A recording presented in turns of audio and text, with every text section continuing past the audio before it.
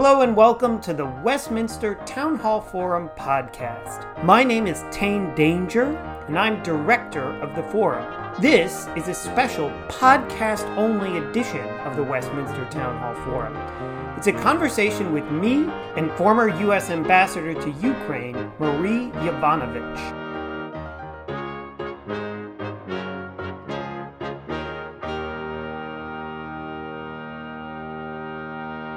If you've never listened before to the Westminster Town Hall Forum podcast, welcome. We are based out of Westminster Presbyterian Church in downtown Minneapolis. Our mission is to invite voices of conscience to address the issues of the day from an ethical perspective. And I think today we do that very well with Ambassador Yovanovitch. She was in Minnesota as part of a trip coordinated by our friends at Global Minnesota. Highly encourage you to check out Global Minnesota. They do great programs throughout the year, and we're very grateful that they help make Ambassador Yovanovitch available for us to chat with her today. So check out globalminnesota.org.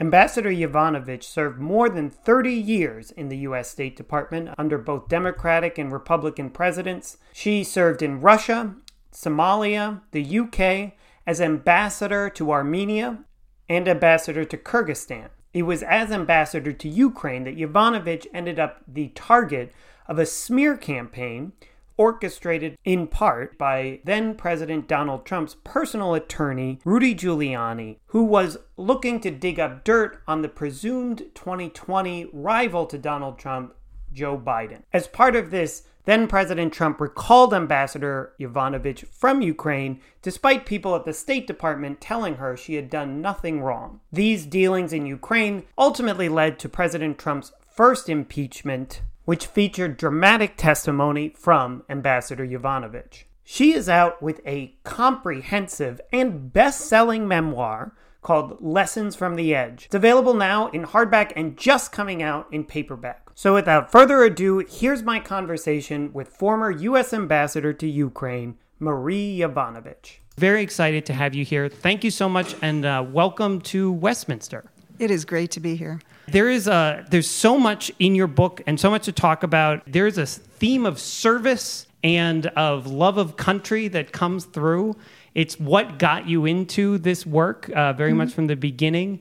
Can you just talk a little bit about how you came to want to be a diplomat in the Foreign Service? Yeah. Well, thank you for asking that question, because I think it is a really important part of my life, my career, and of the book, as you mentioned.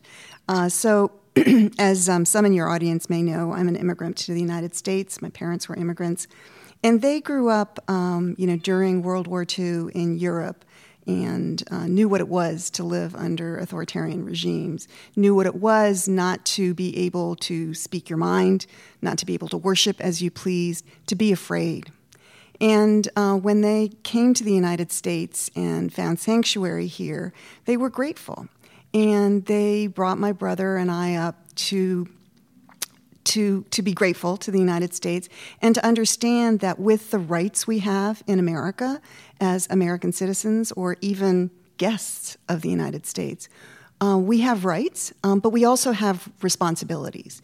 And part of that is to give back. We were fortunate, even though we had nothing, we were fortunate to be here in the United States and to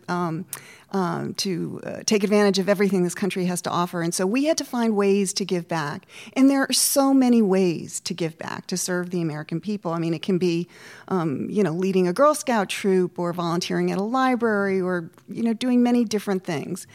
So I wasn't quite sure, what I was going to do with my life. As, many people in their teens and their early 20s, you take a lot of detours.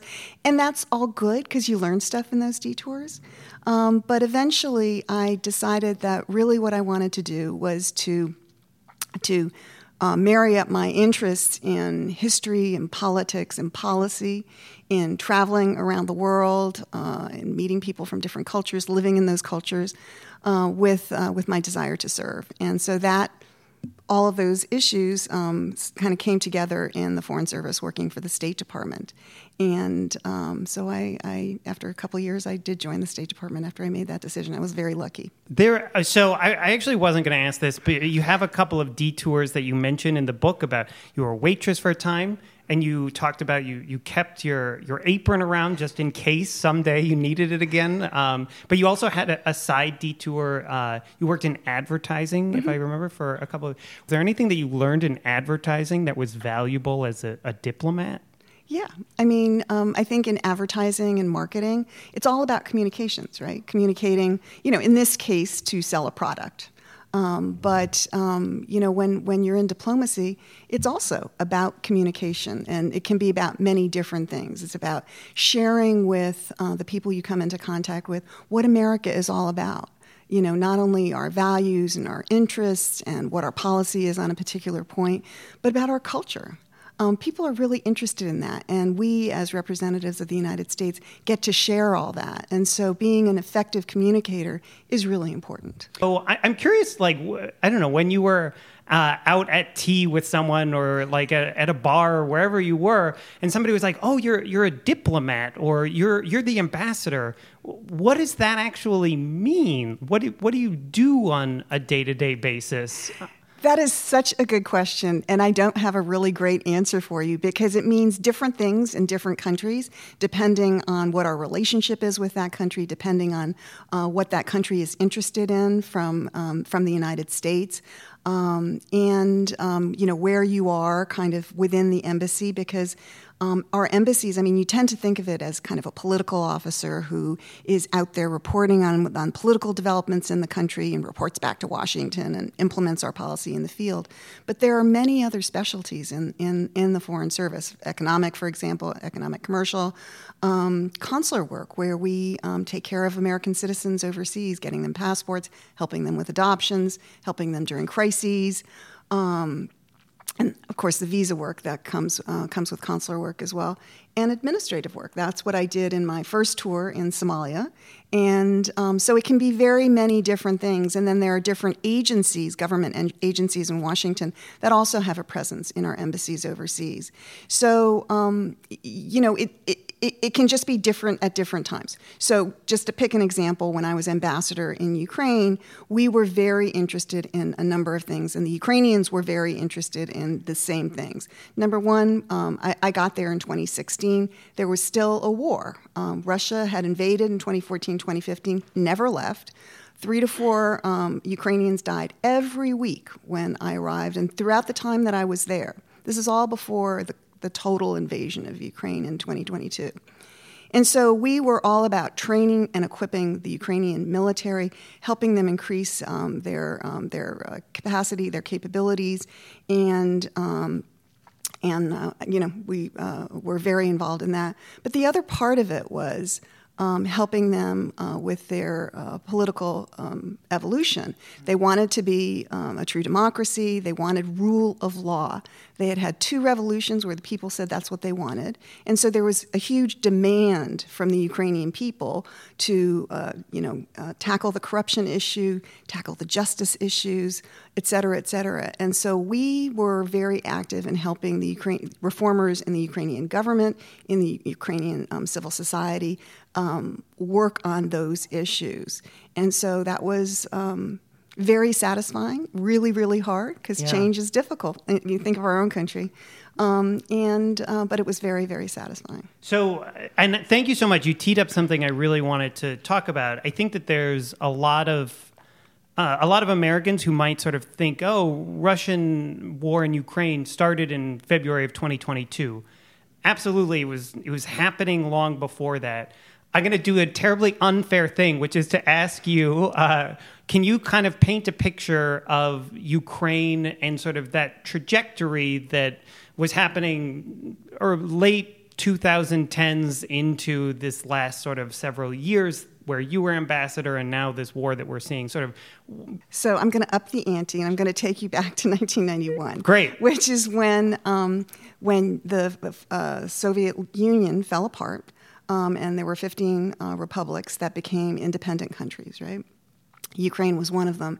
And they had a referendum, and every single part of, the states, in effect, they're called oblasts there, every single oblast voted for independence.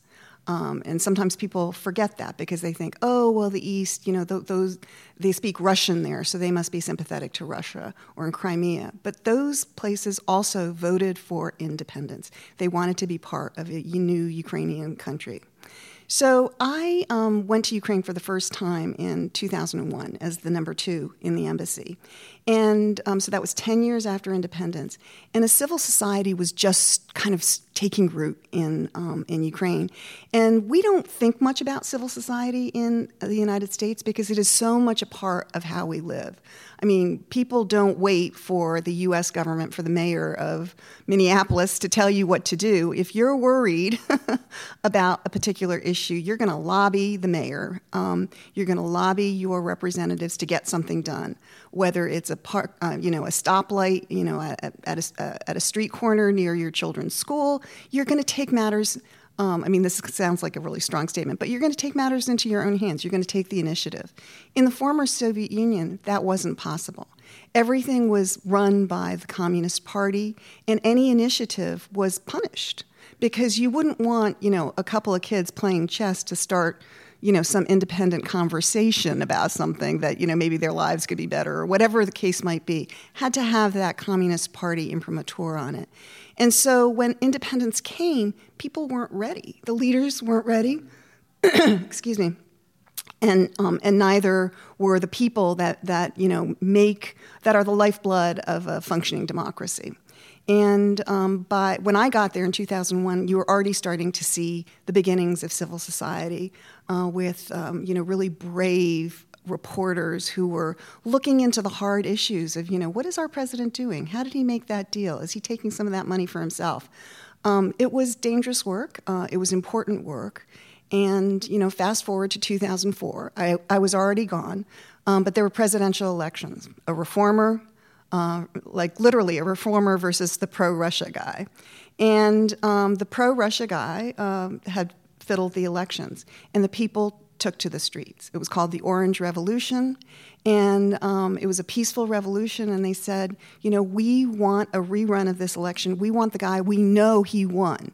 And sure enough, he did win. But in the end, he turned out to be a very disappointing president, unfortunately.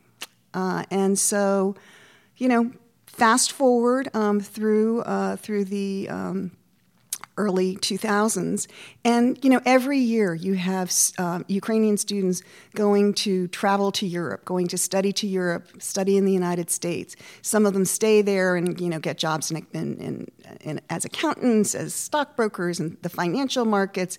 They're learning, and they are about what it means to build a market economy, about what it is to live in a democracy, and the kinds of things that they should be expecting from their leaders.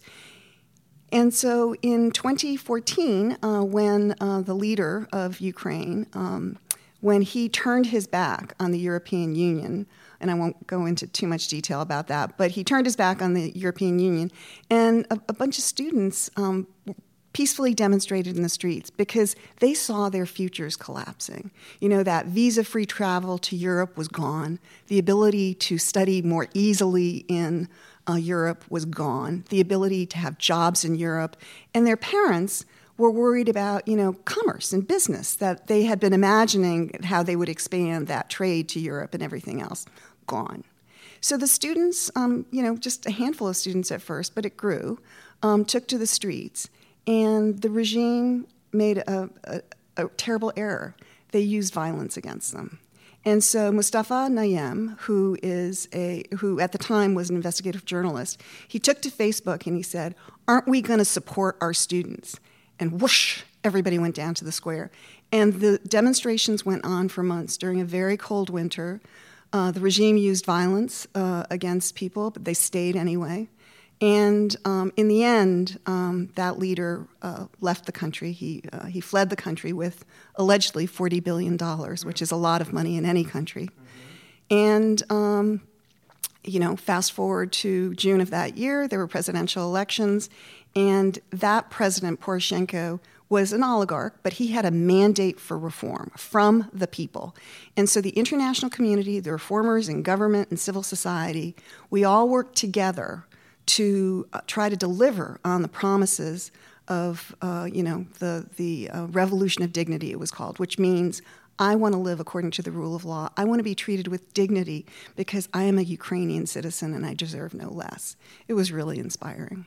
And this is all happening, and then meanwhile, Russia is over here and felt like was working out the way that we wanted. I mean, how did you understand the original invasion with Crimea and then the Donbass that you're talking about? I think that people are honestly still trying to figure out exactly what the thought pattern was, but how did you understand it from your perspective? It was overwhelming, I think, at the time, both for the international community and most of all for the Ukrainian people and for this nascent government, right? And I think, we're beginning to understand that maybe Russia had plans all along to invade Crimea, but certainly took advantage of the situation in Ukraine and invaded Crimea. You'll recall that President Putin, for about a year, denied that it was the Russians. Even though everybody, of course, knew that it was. But it made it harder for the international community to kind of coalesce and come up with a coherent policy when Russia was denying everything. But Russia continued its actions. Crimea, within a month, they had an illegal referendum where they browbeat the residents of Crimea and did not give them meaningful choices as to their future. Shortly after that, they invaded the east of Ukraine in the Donbass, the so-called Donbass, Donetsk and Luhansk oblasts. And they continued that, I call it a low-level war. I mean, in the beginning, it was very serious fighting, and thousands died. But after there were negotiations that were sponsored by the French and the Germans, with Ukraine and Russia participating, they were called the Minsk Agreements. And they did not, it was about a ceasefire, an end to the fighting, saving lives, but it wasn't a meaningful end to the hostilities. And so the fighting continued. And so this is why now the Ukrainian people are very concerned that any kind of negotiation in the future, that it not be what they call a Minsk III, something that just stops the fighting temporarily, but doesn't meaningfully resolve the political issues and the problems that have been caused by Russia's war of aggression. So we should say, I mentioned in the intro, you were in Russia in the mid-'90s during Yeltsin, just before sort of Putin comes... 93 to 96. Back on the scene. This is a thing I feel like people have thought about and been trying to figure out Russian President Putin for decades. But let me ask it this way. How do you feel about sort of the great man, great woman theory of history, where it's like, oh, history is driven by particular characters? I will say, for my part, I always thought that that's kind of overblown, very outdated, that it's these people that really drive these things, that countries are bigger than that, and they make decisions for a myriad of different reasons that reflect a variety of different interests. And yet... it does feel like would you imagine Russia doing some of these things that it's doing in a place like Ukraine if it weren't for a Vladimir Putin? Yeah. So I take your point that, there are many different reasons for why things happen. And I agree with that. But I do think that individuals matter. I think they matter, at that presidential level. I also think they matter at, the level of you and me and how we interact. And so I don't think one should ever discount the effect that an individual has on history or, on a gathering. And it's, certainly Putin, he had many choices when he came to power in 2001 in terms of his relationship with the West. And almost at every point, from about 2003, 2004 on, from a Western point of view, he took the wrong decision. Rather than sort of reaching out to that outstretched hand from the United States, he sort of turned away from that. And I think, we have the culmination now in this war on Ukraine. I call it the culmination because that's what we've seen so far. But I think Putin has made very clear that he has greater ambitions in terms of, expanding the Russian Empire beyond Ukraine. First, obviously getting Ukraine, but then expanding it beyond Ukraine. And also in thinking about how international relations operate in this world of this century. He doesn't feel, he wants to live in a might makes right world because that works for him, that works for Russia. But that would make, I think, not just Ukraine less secure, it would make all of us less secure, less prosperous, and frankly, less free. And so we have a big stake in what is going on in Ukraine. We help Ukraine because it is the right thing to do, but it is also the smart thing to do. Because if Putin wins in Ukraine, he will keep on going, and we will be forced to stop him someplace else. You noted he made a lot of decisions from a Western point of view that we can say, yeah, that was taking a left turn where everybody wanted him to take a right turn in his relationships with the West. Are there places that you think about that the West or the U.S. could have engaged him or the Russia that might have steered this trajectory in a different way? Were there missed opportunities or just things that we might have done differently over a period of 20 years? I'm sure there are. I can't think of them right now, though, because when I was in Russia and working on Russian issues during the 90s, and then after that I was, in the neighborhood, shall we say, so following things fairly closely. And, certainly from a neighborhood perspective, all of the attention was going to Russia, whether it was high-level visits, whether it was assistance to the country, whether it was the focus on the security side. It was all going, not all going to Russia, but the lion's share of it was going to Russia.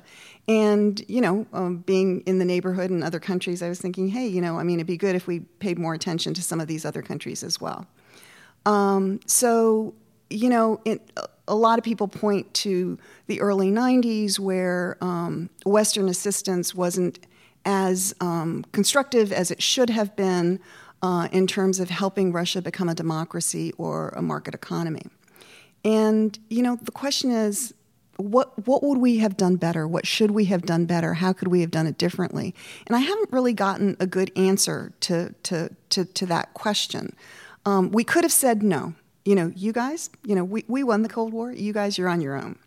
But Russia asked us, the first reformer government and successive governments after that, they asked for our assistance.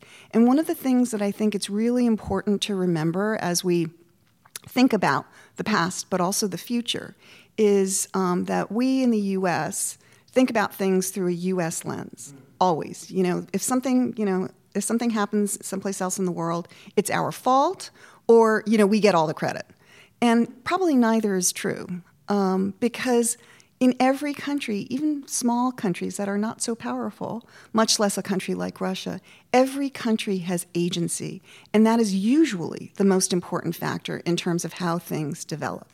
And so that was true of Russia in the 1990s. I'm sure we made mistakes, but let's not forget who was calling the shots and whose country that was, and so forth. I think the Russians, probably had their fair share of mistakes as well.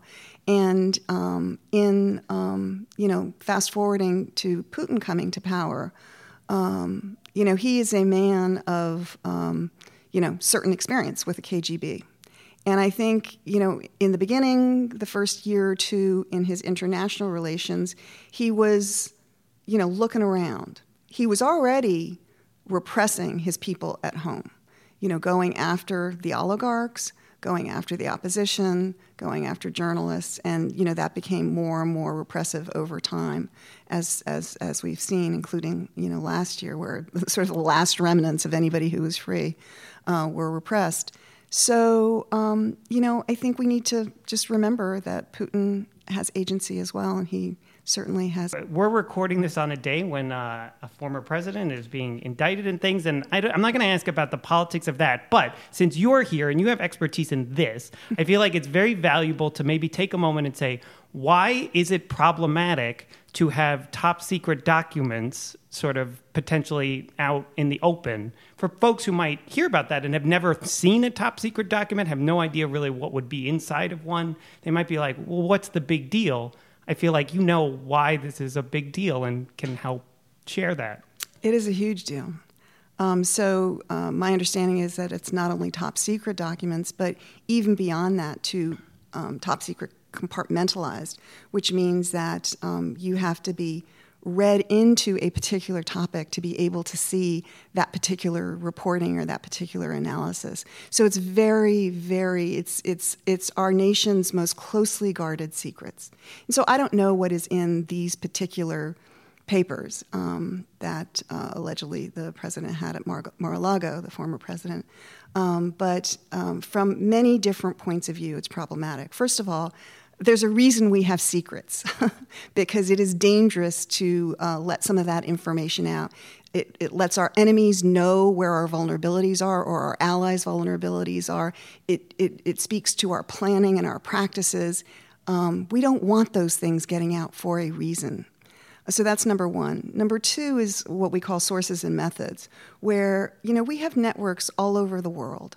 Some of them are electronic, some of them are what we call human intelligence, people sharing secrets, people risking their lives to share secrets with our government. And if those papers are just left out, smart people who are our enemies, they can figure out how that information was gotten. And we know that when our enemies have figured this out, people have died. Networks have been taken down. This is not a game. And so I feel, as you can tell, very strongly about this, because when we ask people to do things for us, we have a responsibility to keep them safe. The other thing is just the level of trust among our allies. So we do have relationships of trust with certain allies where we share certain kinds of information with them. And they share information with us. And if their information is put out there for others who have no business reading it, that is a real problem. Are they going to continue to share information with us? And I can just tell you, as somebody who served overseas and have had my colleague diplomats asking me, so is this going to remain confidential after they've told me something important? Obviously, I reassure them that yes, we are going to be careful about how we handle this information, but it creates this little niggling doubt, which is something we cannot afford as a great power.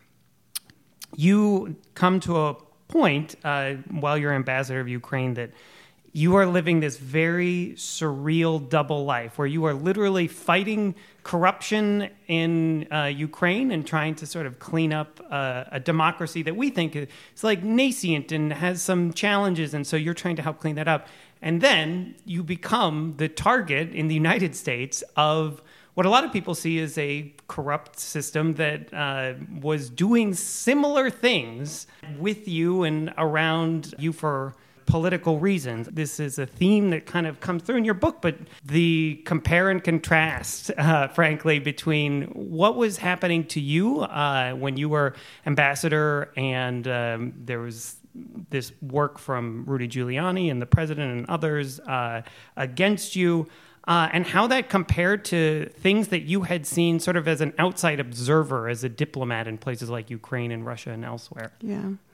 So probably at the time I wasn't so introspective, and it bears repeating that I wasn't aware of everything that was going on around me, targeting me and so forth. In the moment, it wasn't like Giuliani was calling me up and saying, "Hey, this is what we're going to do next." I found out many of these things months later. When I was removed. When Deputy Secretary of State Sullivan essentially fired me from my position, or even months later when investigative journalists were looking into all of those issues. So the reason I think that people consider what happened to me to be part of a corrupt deal, and I certainly do as well, is that the former president and those around him who did not have government positions were using the office of the presidency of the United States to get the Ukrainians to dig up dirt on Joe Biden and his family, who they thought would be the Democratic candidate, and as it turns out, they were right.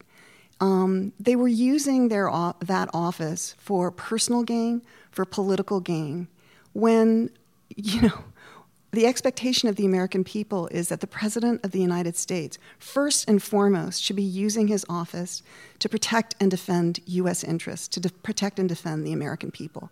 And that is not what they were doing. They were trading Ukraine's desire to have javelins, which had already been approved by Congress. So there wasn't a question as to whether javelins were going to go. They were just being held up at that point. But, the President of the United States can put a lot of roadblocks into things like that in exchange for dig up some dirt on Joe Biden. I mean, we should expect better from the President of the United States. Started talking about you're doing this out of service and love of country. And yet, you also talk about that the job of diplomat is you are representing a particular administration. How do you think about that now and trying to balance those two senses of the job? So, when we come into the Foreign Service, when you come into any government job, you understand that you are going to be working for Republican presidents, for Democratic presidents, maybe one day an independent, who knows, and that inevitably you're not going to agree with all of their policies on everything. And, some of those things may be lower threshold issues that you don't particularly care for. Others may be more important. And so you're going to have to make decisions along the way as to whether these are matters of conscience, that you cannot work for this particular president, this particular administration, or not.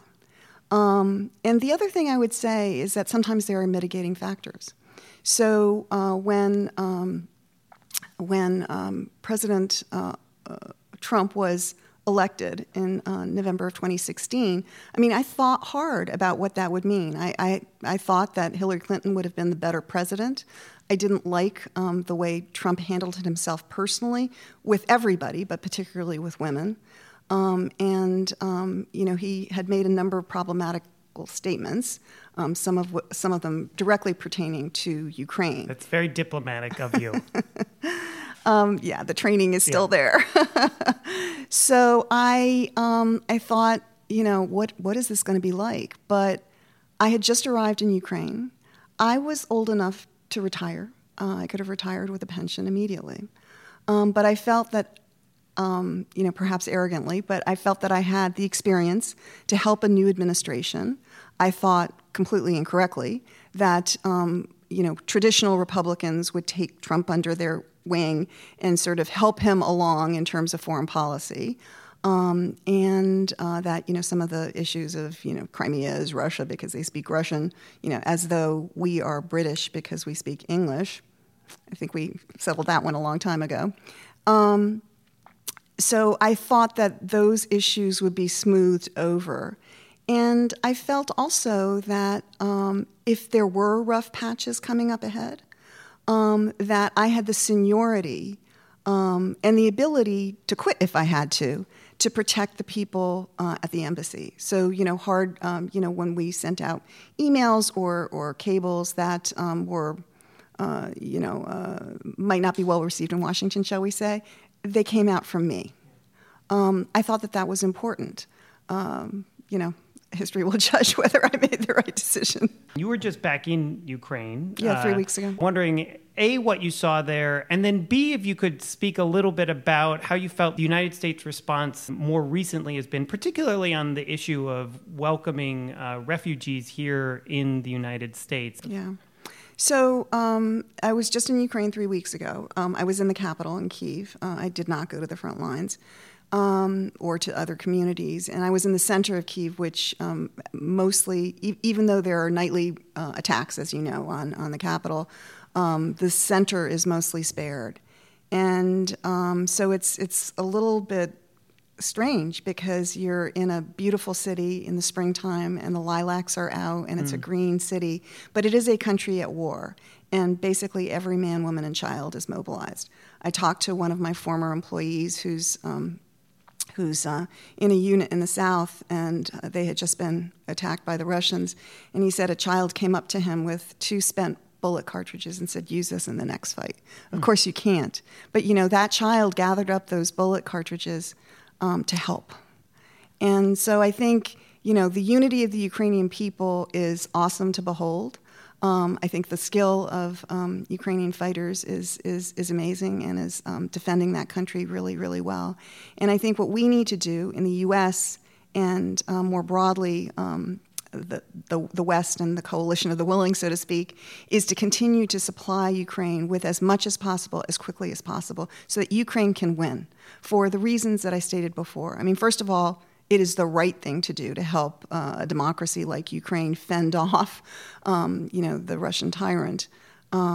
But it also is a matter of our national security, because Russia has big ambitions, and it is better for our national security if the Ukrainians defeat Russia in Ukraine. And I would just add that I know that, many people rightly point out that it's a lot of money that we are spending on Ukraine. It is, so far, I think we've spent 10% of our annual defense budget on Ukrainian security needs. And, the Ukrainians have destroyed half of the Russian military. I mean, that's a bargain. So the Russians are still fighting, and they are learning. This is not a fight that is going to end with this counteroffensive. This is going to continue for some time. But I think the Ukrainians can prevail, but they can only prevail with our help, and we need to give it to them.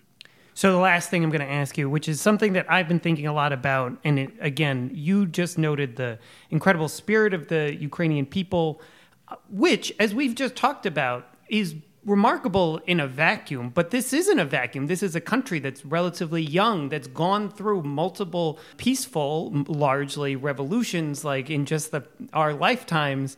It's not a country that has been without its own internal challenges and corruption and things, and yet there is an entire population that is committed to it and the idea of it and fighting for it.